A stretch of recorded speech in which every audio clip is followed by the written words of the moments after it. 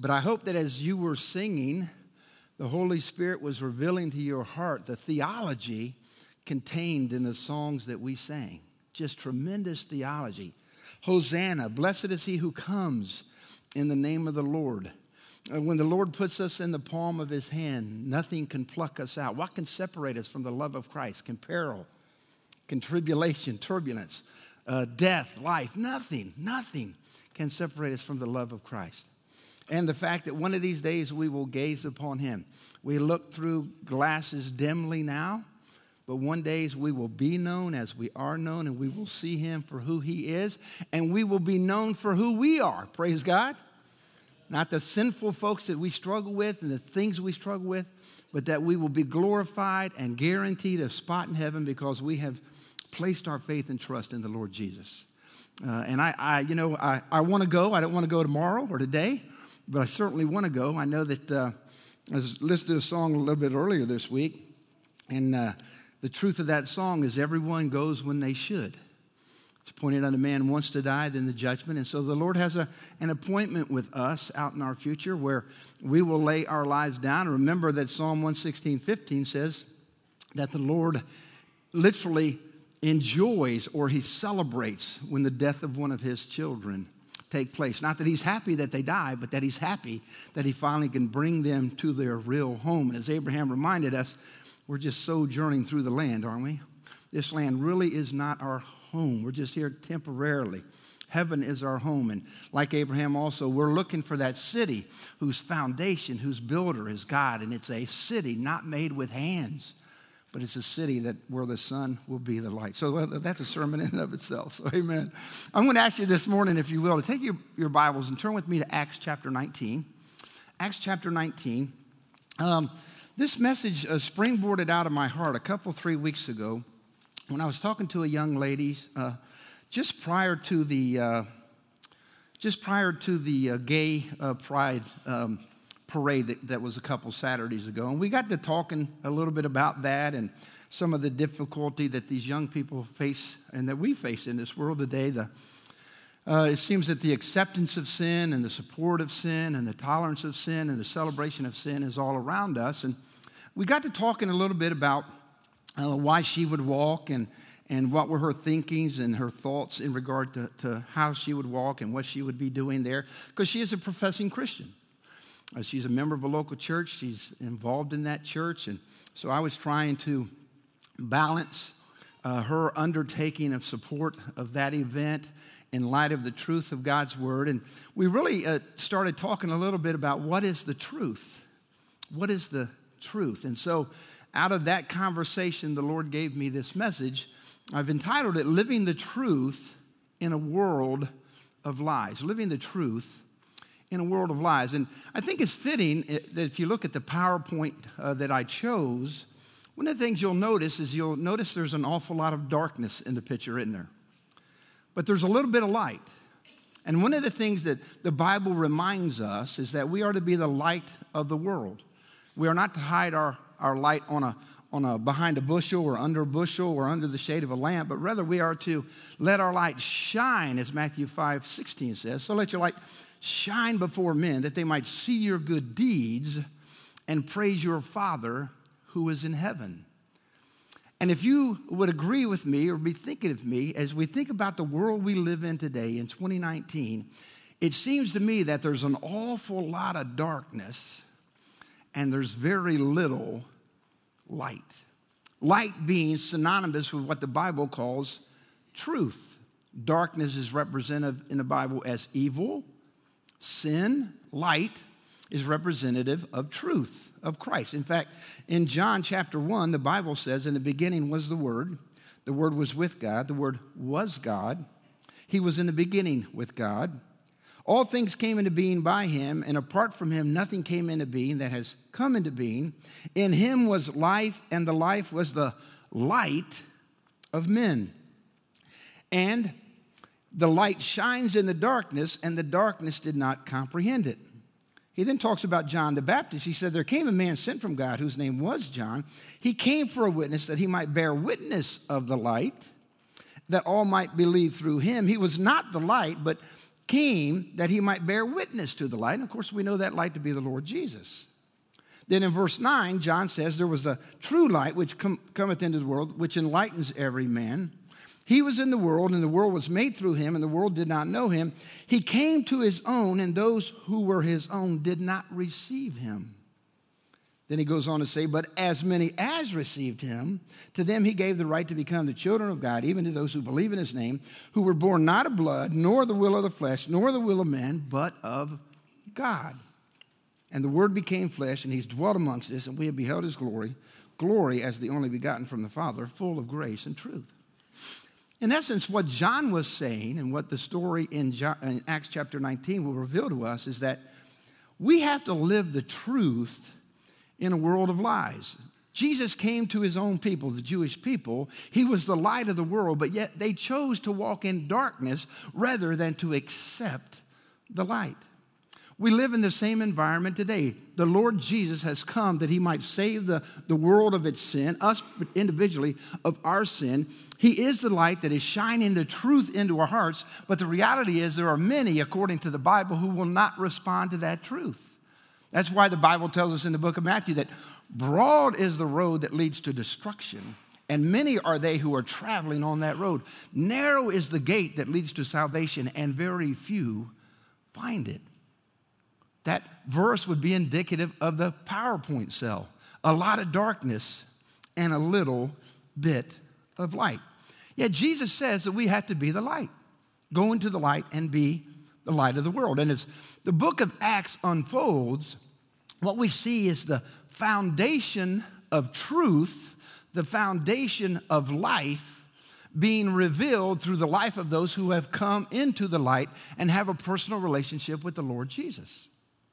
And one of the things we have to be mindful of living in this world today, as the gospel advanced then and as it continues to advance now, we need to make sure that we stay true to its content and also to its intent. The content of the gospel, if you remember, is to reveal to the world the love of God in Christ. You remember over in, the Apostle Paul, over in the book of Galatians, he would say to them, listen, who has bewitched you, foolish Galatians? Why are you distorting the truth? Why are you distorting the gospel? And he warns them that is cursed is the man who would do anything to change the gospel that you've heard from me. And I heard it from the Lord himself. And so he reminds us that we have to make sure as we're living in this world that we are living according to the content, the truth of God's word. But then also we must live according to the intent of God's word. I think the intent is clearly defined in John 3:16 and 17. For God so loved the world, he gave his only begotten Son. Whosoever should believe in him would not perish, but have what? Everlasting or eternal life. And then verse 17 says, for God sent not his Son into the world to condemn the world, but that the world through him might be saved. So as we're thinking about the foundation of being a witness to the world, of living the truth in a world of lies, we have to make sure we are always true to the foundation of the truth, the content of the gospel, the content of God's word, and then also the intent of God's word. Paramount to growing by faith as a Christian is that the solid foundation of truth is laid upon the human heart. That's why Jesus said, I am the way, I am the truth, and I am the life. And he says that in the context of telling his apostles, I'm getting ready to leave you. And Thomas says, wait a minute, where are you going? He says, well, you know the way. He says, no, I don't. He goes, yes, you do. I'm the way. I'm the truth. I've lived with you for 3.5 years. Remember what I have told you. When the Holy Spirit comes on you, he's going to be that person of truth. He's going to remind you what I live for and what I placed in you. And now you got to go tell the world. Remember in John's gospel, in chapter 8, Jesus is speaking to the Pharisees and the Sadducees, and they're being very, very critical of him. They're more concerned about the regulation and rules of religion than they are a relationship with the living God. And he begins to speak to them about the truth, and the truth is that he had come from the Father, and he said, listen, if you believe in me, you know the Father. If you don't believe in me, you don't know the Father. Well, they took exception to that. Didn't like that being told to them at all. And he says, but if you'll believe this truth, in chapter 8, verse 32, he says, so you will know the truth, and the truth will set you free. In fact, he says later in verse 36, if you will believe the truth of who I am, whom the Son sets free, he is free indeed. You remember also in John's gospel, you remember Jesus is having a conversation with Pilate. It's right before his eventual crucifixion. And as he's speaking with Pilate, Pilate says, so I hear that you're a king. And Jesus says, well, do you say that of your own accord or somebody tell you that? He said, well, what, am I a Jew? And Jesus says very plainly, he said, listen, if my kingdom was of this world, then I wouldn't be standing before you because those who follow me would fight for me. But I've come to convey the truth, to reveal the truth. In fact, for this very reason, I've come into the world. My kingdom is not of this world. And I think today there's a question that is being asked out there all the time is, what is truth? I think maybe people are a little bit swayed by what channels they watch. For what side of the political arena they might stand in, or the moral arena, or the social arena, or the racial arena. And the bottom line is, all of that has a little bit of truth, but also has a whole lot of lies in it. And what we have to do as Christians is we have to discern the truth. We have to live the truth in a world of lies. You might think of it this way, as we finally get to Acts 19. What the Apostle Paul was trying to do in his world, and what Jesus was doing in his world, is he was trying to help people get beyond the confusion of their own thinking. Because what one thinks is what one does. Out of the heart the mouth speaks, right? As a man thinketh, so he is. Whatsoever a man soweth, that shall he also reap. That's why the Bible encourages us to be transformed by the renewing of our minds so that we might find out what is the acceptable and the pleasing will of God. And as we're living this world, and as they were living in their world, there was so much confusion going on. And in some respects, some downright lies going on. So Jesus came, God sent Jesus to correct that thinking. He also sent those who would eventually believe in Jesus into their world that it also might challenge and correct that thinking. And so that brings us this morning to the text of Acts chapter 19. I'm going to ask you, if you will, to stand in honor of the reading of God's word.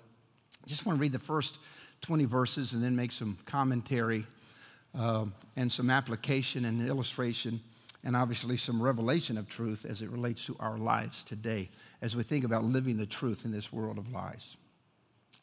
To set the background, Paul's on his third missionary journey. He comes to the city of Ephesus. Ephesus would have been an extremely important city in the first century for several different reasons. One, it was an educational center. We'll talk a little bit about the temple or the library or the actual speaking place of Tyrannus here, and then also the theater that's in Ephesus a little bit later. But the reality was it was a place where there was a whole lot of discussion going on about what was going on in the world and what not to believe or to believe. It was a religious center because it housed the temple of Diana. Diana in that, it could be the Artemis in the Greek, Diana in the Hebrew or in Rome. But the reality was that temple was at that time considered one of the seven wonders of the world. So it was a spectacle to behold. There's currently a replica of that in modern day Turkey. It was unbelievable to behold. Out of that temple, there were a ton of magicians and magic arts taking place. So anything that would have had to do with the magic arts or anything that would be done with trickery or sorcery, that was a springboard to the people of Ephesus that they were experiencing these things because there's exorcisms going on. There's people that are doing things by the magical arts, and they're conveying that as truth, and it's really not truth. And, of course, people were believing the falsehoods of that. And so all these things were taking place. And so in the reality of the context of this particular story, as Paul would spend a lot of time, more than 3 years in Ephesus, he was continually having conversations and confronting these false truths. And much of the New Testament is to confront false truths, lies that have been added to the gospel. So this is what's taking place as Luke shares with us under the inspiration, Luke being the writer of the book of Acts. He says, "And it came about that while Apollos was at Corinth, Paul, having passed through the upper country, came to Ephesus, and he found some disciples. And he said to them, 'Did you receive the Holy Spirit when you believed?' And they said, 'No, we've not even heard whether there is a Holy Spirit.' And he said, 'Well, into what then were you baptized?' And they said, 'Into John's baptism.'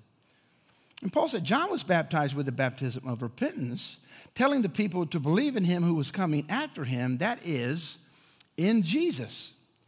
Well, when they heard this, they were baptized in the name of the Lord Jesus. When Paul had laid his hands upon them, the Holy Spirit came on them, and they began speaking with tongues and prophesying. And there were in all about 12 men, a correlation to the 12 disciples or 12 apostles. Verse 8, and then he, meaning Paul, entered the synagogue and continued speaking out boldly for 3 months, reasoning and persuading them about the kingdom of God. But when some were becoming hardened and disobedient, speaking evil of the way before the multitude, he withdrew from them and took away the disciples, reasoning daily in the school of Tyrannus.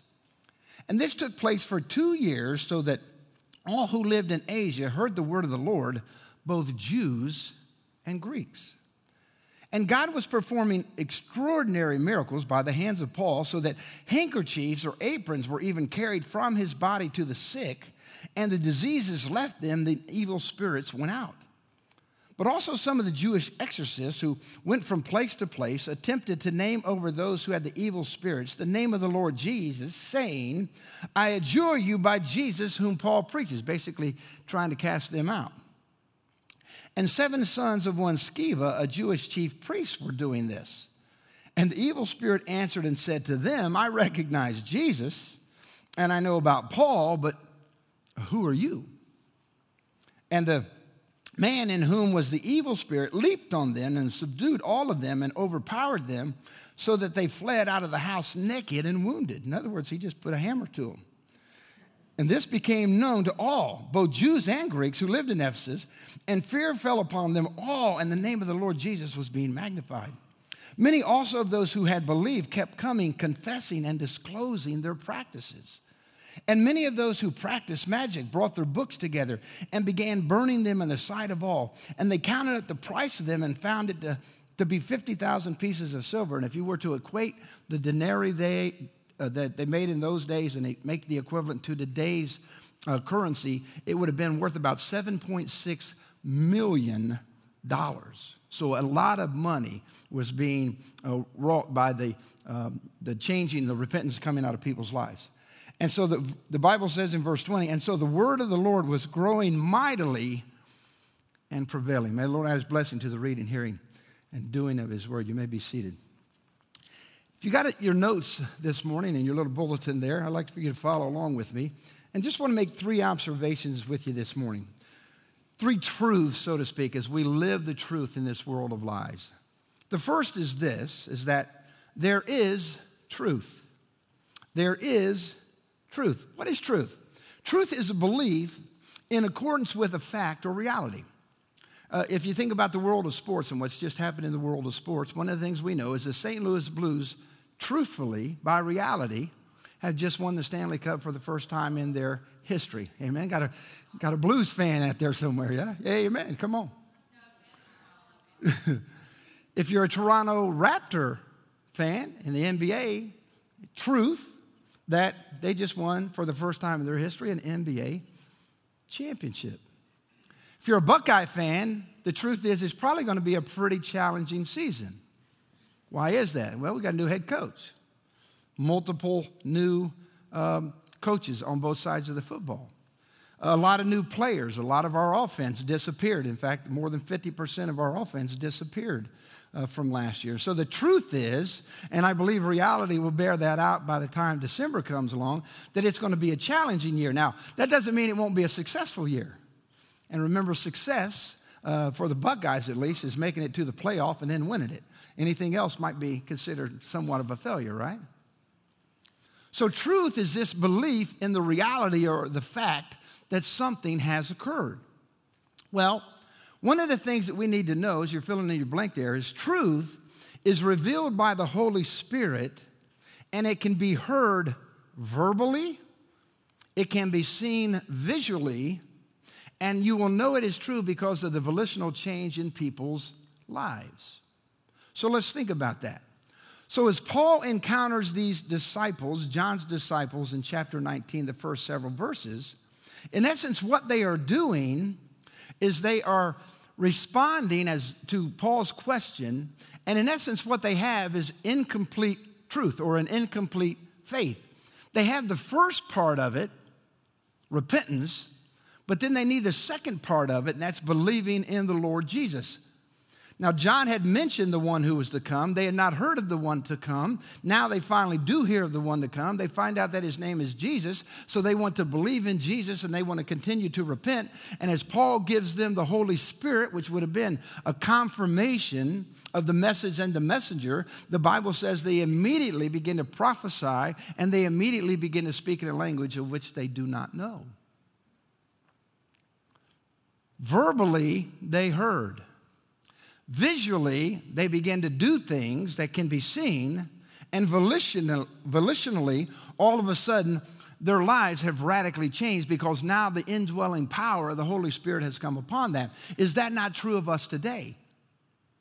Faith cometh by hearing, and hearing by what? The Word of God. Jesus continually, as he walked the earth, said, he who has ears, let him hear, but he who has eyes, let him what? See. In fact, Jesus would even tell those who were critical of him, he said, listen, if you don't want to believe my word, at least believe my works. At least believe the things that you see me doing and the changes that are radically taking place in the lives in whom I am doing them too.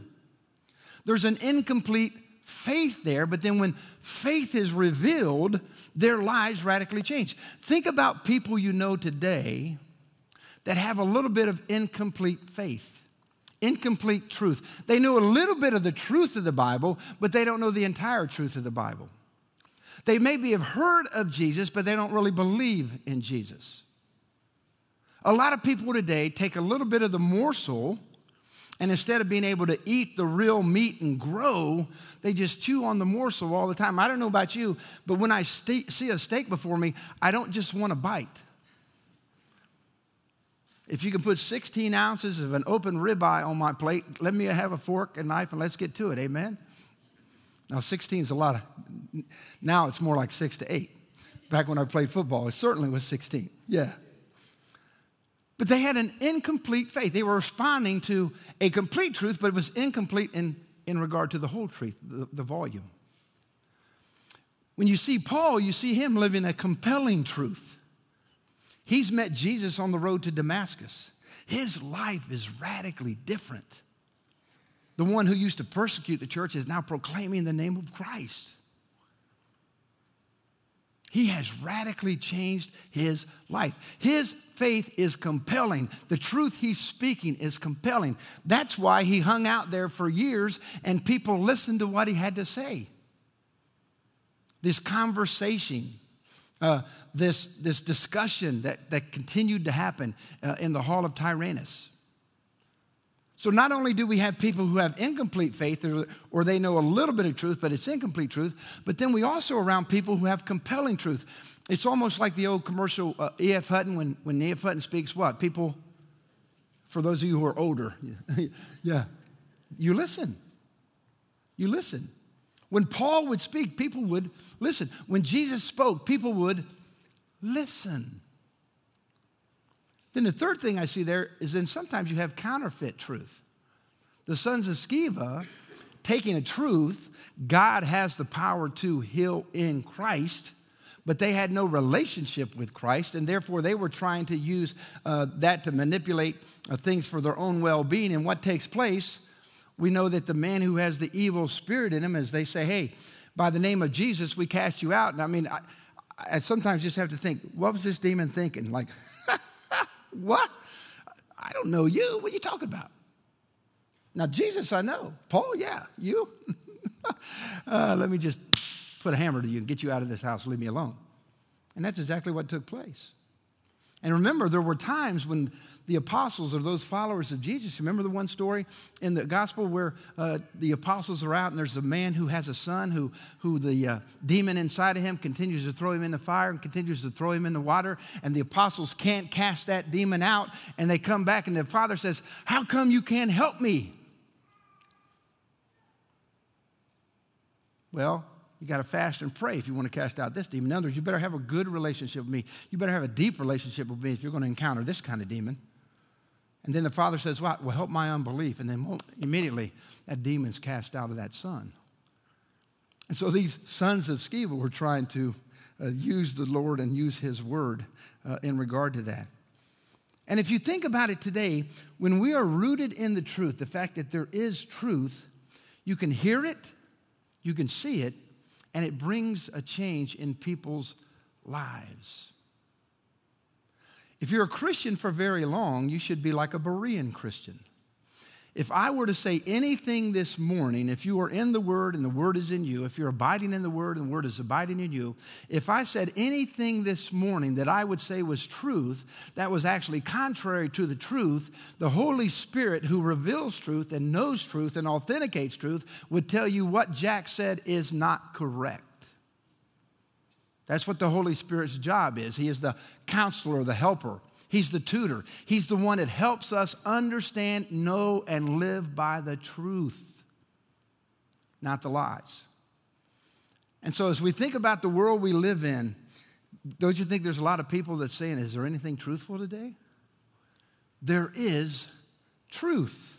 Now, some people say there's lots of sources of truth, but we would say the ultimate source of truth is right here, right? As Christians, we believe the ultimate truth of all of life is right here. And the only thing that life does is authenticate what is revealed right here in the Word. So, truth number one, that there is truth. The second is people attempt to manipulate the truth. People try to manipulate. What does it mean to manipulate? It means to control or influence a person or a situation, and to do it cleverly, unfairly, or unscrupulously. Now, let's think about the news today. I don't know how much you watch whatever news channel you watch, but one of the things that I have learned about the news, and I watch it very, very seldom these days, is the news no longer reports the news, they distort the news. Not only do they not report the news, they create the news. And then they slant it to their bias so that you will perceive it as ultimate or universal truth, but yet it's only coming from this very narrow way. One of the things we know in technology today is that you can manipulate what you see. That's why you can Photoshop somebody into a picture because you can manipulate what you see. And people today are manipulating what they want people to see. They are manipulating what they want people to hear, and they are manipulating what they want people to believe. And I literally could stand here for an hour and we could have a conversation about all those kind of things that are taking place in regard to that. I mean, it is a world of manipulation. And the Bible speaks volumes to how people try to either manipulate the truth or relate to the truth in a negative way. If you've got your pen, you can jot this along the line here. In Romans 1:25, the Bible says that people try to change the truth. They change the truth of God for their own lies. In Romans chapter 2, verse 8, the Bible says that people disobey the truth. They know it to be truth, but they're still not going to obey it. In Galatians 2:17, the Bible says that there are people who walk contrary to the truth. So they would rather live a lie than live the truth. In 2 Thessalonians 2, verses 10 through 12, the Bible says not only do they do that, but they don't love the truth, nor will they believe in the truth. Don't love it, won't believe in it. As Paul would write Timothy in the last letter that we know, the last little epistle that he wrote before he was eventually killed in Rome, in chapter 2, verse 17 of 2 Timothy, he tells Timothy, there's going to come a time in the world when people won't even come to the truth. It'll either be too painful, too revealing, too challenging for them. They won't come to it. Progressively in chapter 3, verse 8, because they won't come to it, now they're going to oppose it. We're living in a world today where people oppose the truth over and over and over again. And then in chapter 4, verse 4, he goes as far as saying, not only will people not come to it, not only will they oppose it, but eventually they'll just flat out turn from it. You ever heard somebody say, I don't want to hear that. I don't want to hear the truth. I'd rather believe the lie. I'd rather live the lie. So I think there are two pictures that are very, very much true in this particular context. The first one is, you're filling the blank there. You can't manipulate God, because if you try, He'll organize your defeat. He'll organize your defeat. These sons of Sceva thought they could manipulate God for their own purposes. Remember, they're living in a society where magic arts are being esteemed, and they're taking advantage of people, not only economically, but spiritually. So they see Paul show up, and so much so that as he's doing his tent making, the things he's wrapping around his head, or the aprons that he's wearing, or the handkerchiefs that he's wiping his sweat off, people are taking those. They're coming in contact with people who have diseases and those, and God is miraculously healing them. Now, there was no special magical powers or supernatural in the aprons, much like I know you have anointing oil.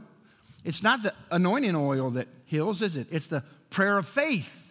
The expression that, hey, we believe that the anointing of the Holy Spirit of God, and the Holy Spirit of God has the power to heal, that if we anoint you and believe and we offer those prayers in faith, then you can be healed, right?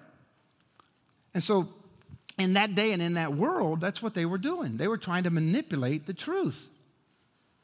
And eventually we know that the demon that was in the man said, you can't do that. You remember the story over there in 1 Samuel? When Eli, who was the priest, he had two sons, Hophni and Phinehas, and they fought against the Philistines, and the Philistines, in essence, defeated them, killed Hophni and Phinehas, and then eventually brought the word back to Eli, and then Eli fell on his sword. He actually fell back in his chair because they had taken the representation, the Ark of the Covenant. The Philistines had won the battle and taken it away. And the news of that caused him to fall back in his chair, break his neck, and it killed him.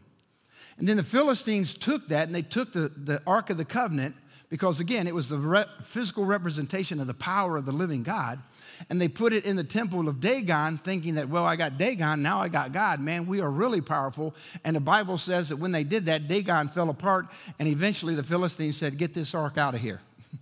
And it got moved back to Jerusalem, where it was supposed to be. What were they trying to do? They were trying to manipulate the truth. Remember that the Bible says, and I think this is one of the most haunting scriptures to understand and apply in our lives. Remember over there in Matthew chapter 7? Jesus says there's going to be people that are going to come before me in judgment one day, and they're going to say, Lord, did I not cast out demons in your name? Did I not heal the sick in your name? Did I not prophesy in your name? And what does Jesus say to them? Depart from me, because I never knew you. You may have done things in my name, and I am true to my name, and those things occur, but you didn't know me at all. Much like these sons, you didn't know me. You had no relationship with me. I was being true to my word. You were being true to your own motives. Very, very difficult scripture, and a frightening scripture to understand. So the two pictures, as we think about people attempting to manipulate the truth, is one is, don't try to use or misuse God, because if you do, he'll beat you a lot worse than what that demon did to those guys in that room. Second thing is, too often, people don't respond to biblical truth until they experience personal gain or overshadowing fear. Until they experience personal gain or personal pain or overwhelming fear. I don't think there's a better picture of that. It's certainly true in this context. Those guys experienced personal pain, that personal pain led to overshadowing fear from the others, and then all of a sudden they realized we can't manipulate God by doing the magic arts. I think the good picture of this is the thief on the cross hanging next to Jesus when Jesus is crucified and they're crucified too. That man was experiencing personal pain.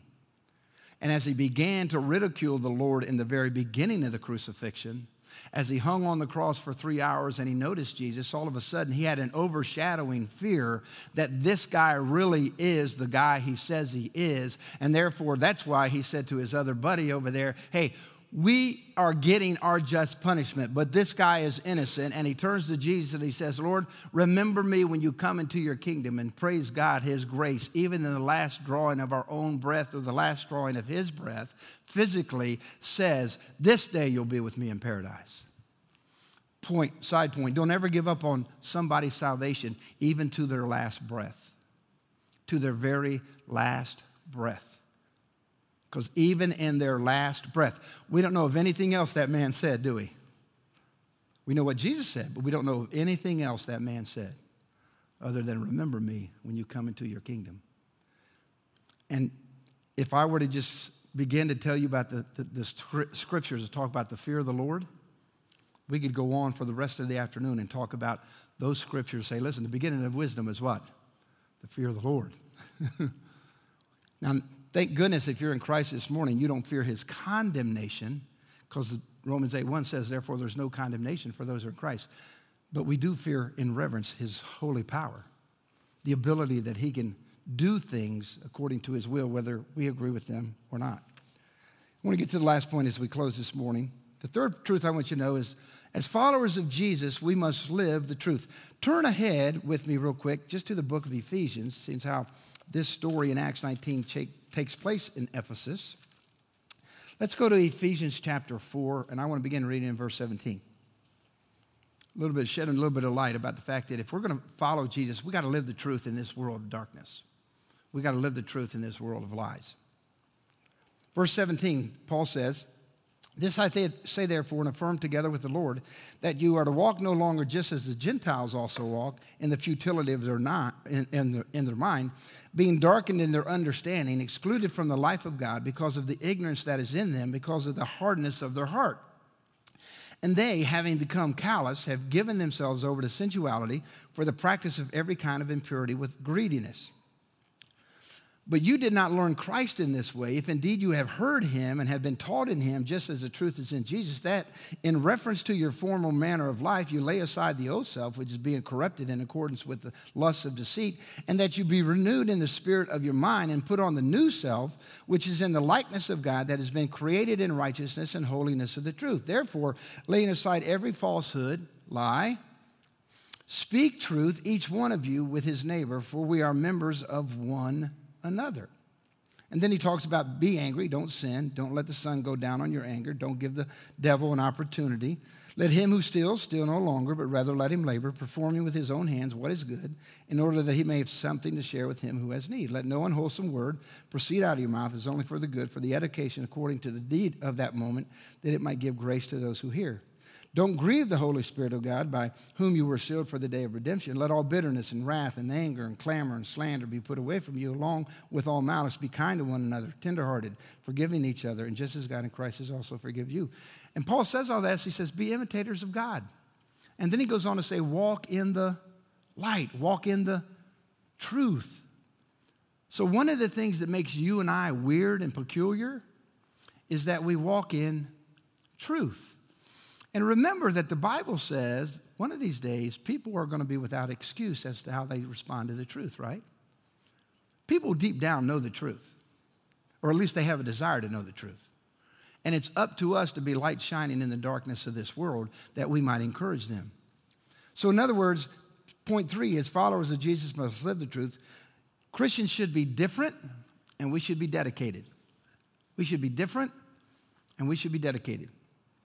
You might say this, in 1 Peter chapter 2, verses 9 and 10, the Bible says, for we are a chosen generation, a royal priesthood, a holy nation, a peculiar people who must show forth the praises of him who's called us out of darkness into his marvelous light.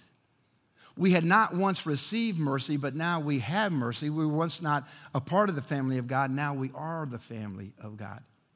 I hope that as you're walking and talking in the highways and byways of life, that you live in such a manner that people think you're weird in a good way. What is wrong with you? It's Jesus in me that's wrong with me. Why do you speak that? Or why would you say that? Or why would you do this? Because of the truth revealed to me by the word of the living God. That's why I do what I do. So we should be different and we should be dedicated. The second is that we need to assist people in their spiritual walk or their spiritual journey by connecting to them and by having conversations with them. And you might want to add another blank, having compassion on them. Having compassion on them. So in the third part of the story, after the sons of Sceva, who try to manipulate God, get their hind ends beaten up, and they run out wounded and naked, all of a sudden the overshadowing fear, the truth that is revealed, causes people who are in those practices all of a sudden to confess or to fess up, to get rid of those things, so much so that they're continually bringing their practices, their beliefs, their contations, the books that they're doing because they're reading about these magical arts, and all of a sudden they're burning these things. And what that is a picture of radical repentance. All of a sudden their lives are radically changed. And because of that, now they realize we have to live by the truth. And the truth is what we've been living is a lie, and now we need to get rid of the lie. We need to live and walk in the truth. When I preached for you a little over a month ago, I had just come back from Israel. And since then, I would hope that I preach a little bit differently. I hope I sound a little bit differently today, a little bit more conviction and those kind of things. Not that I didn't have that before, but when you experience what I experienced while I was in Israel for 11 days, and you look at what the Lord Jesus did and where he did it and how he did it in the stories, it just radically impacts your life. And if there's one thing that I know as we were spending 3 or 4 days around the Sea of Galilee, is that Jesus was continually connecting to people. He was continually having conversations with people. And when we, or in his day, the Pharisees and Sadducees would condemn people, he wasn't condemning people, he was having compassion upon them. And think about Jerusalem. Jerusalem is an unbelievable city. Unbelievable city. I've been in New York. I grew up in Chicago. I've been in and out of LA just a little bit. None of those compare to me with Israel, with Jerusalem. Unbelievable city. The melting pot of the world. Languages, nationalities, tribes, tongue, all the things that it represents. 80% of the Christian world sees Jerusalem as the most important city in all of society, in all of civilization.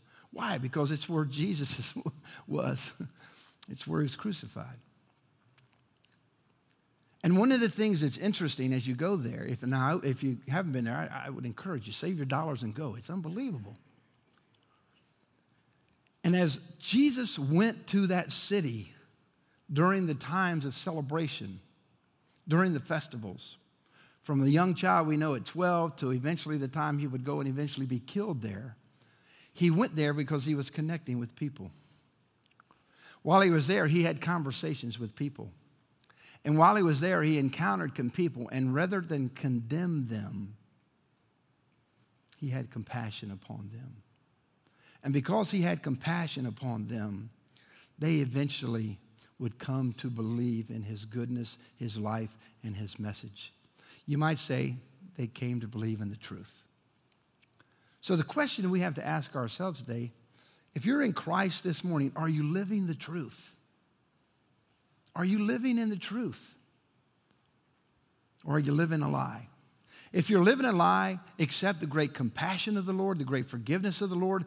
Be faithful, confess your sins, and he's faithful and just to forgive your sins and to cleanse you from all unrighteousness. In other words, if your blackboard of life, your chalkboard of life is full of sin, confess it to the Lord so he can take the eraser of his goodness and wipe away all those things.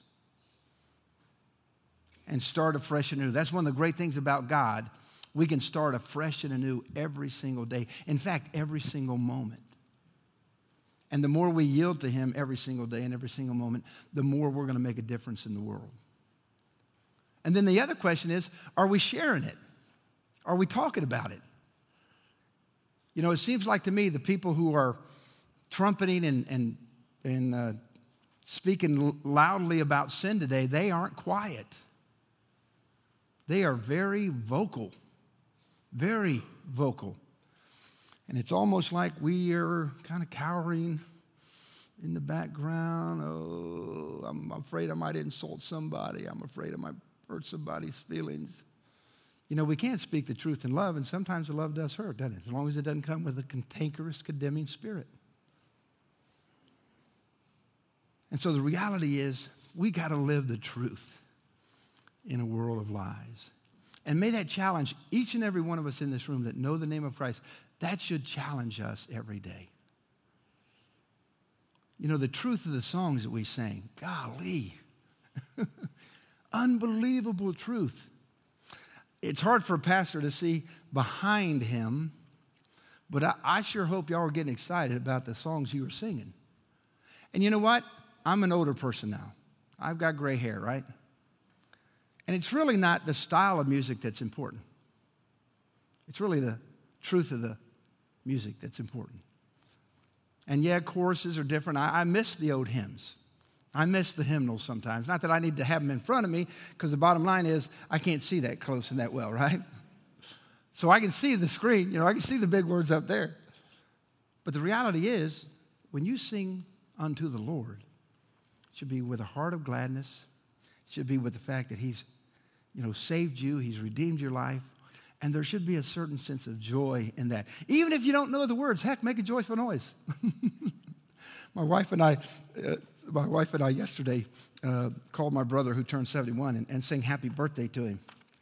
And we started off key. And when he called us back, he said, y'all need some singing lessons. But the reality is we were just celebrating the joy of him living another year. We should celebrate the joy of every moment that we have because we've been redeemed by Jesus. That we've heard the truth has set us free, and one of these days the truth as we know it and as we perceive it and as we live it will come real truth and the reality when we hear the Lord say, well done, good and faithful service. Now enter into the kingdom which I prepared for you in which to live. If you're here this morning and you aren't in Christ, you may think your life is living the truth, but it's really living a lie because it hasn't responded yet to the power of the Holy Spirit in the Word of Jesus and His fact that He gave His life for you, and you need to surrender your life to Him so you can live abundant life, truthful life. And we certainly will give you that opportunity this morning. Remember that the Bible says in Ephesians chapter 6, verse 12, we wrestle not against flesh and blood, but against what? The rulers, against the powers, against the world forces of darkness, and against the spiritual forces of wickedness in heavenly places. So every day we have to balance truth and lies. Every day we have to say, do we want a relationship with Christ or we just want the ritual of religion? Do we want to be compassionate towards others or do we want to throw rocks at them? Do we want God's blessings or do we want to live under His curses? Will we do good or will we yield to evil? Will we do what's better or will we do what's best? Will we pursue holiness or will we pursue sinfulness? Will we walk in light or will we live in darkness? Let's pray together. Father, we love you and thank you and bless you in the great and wonderful name of the Lord Jesus. Thank you for the truth of your scripture.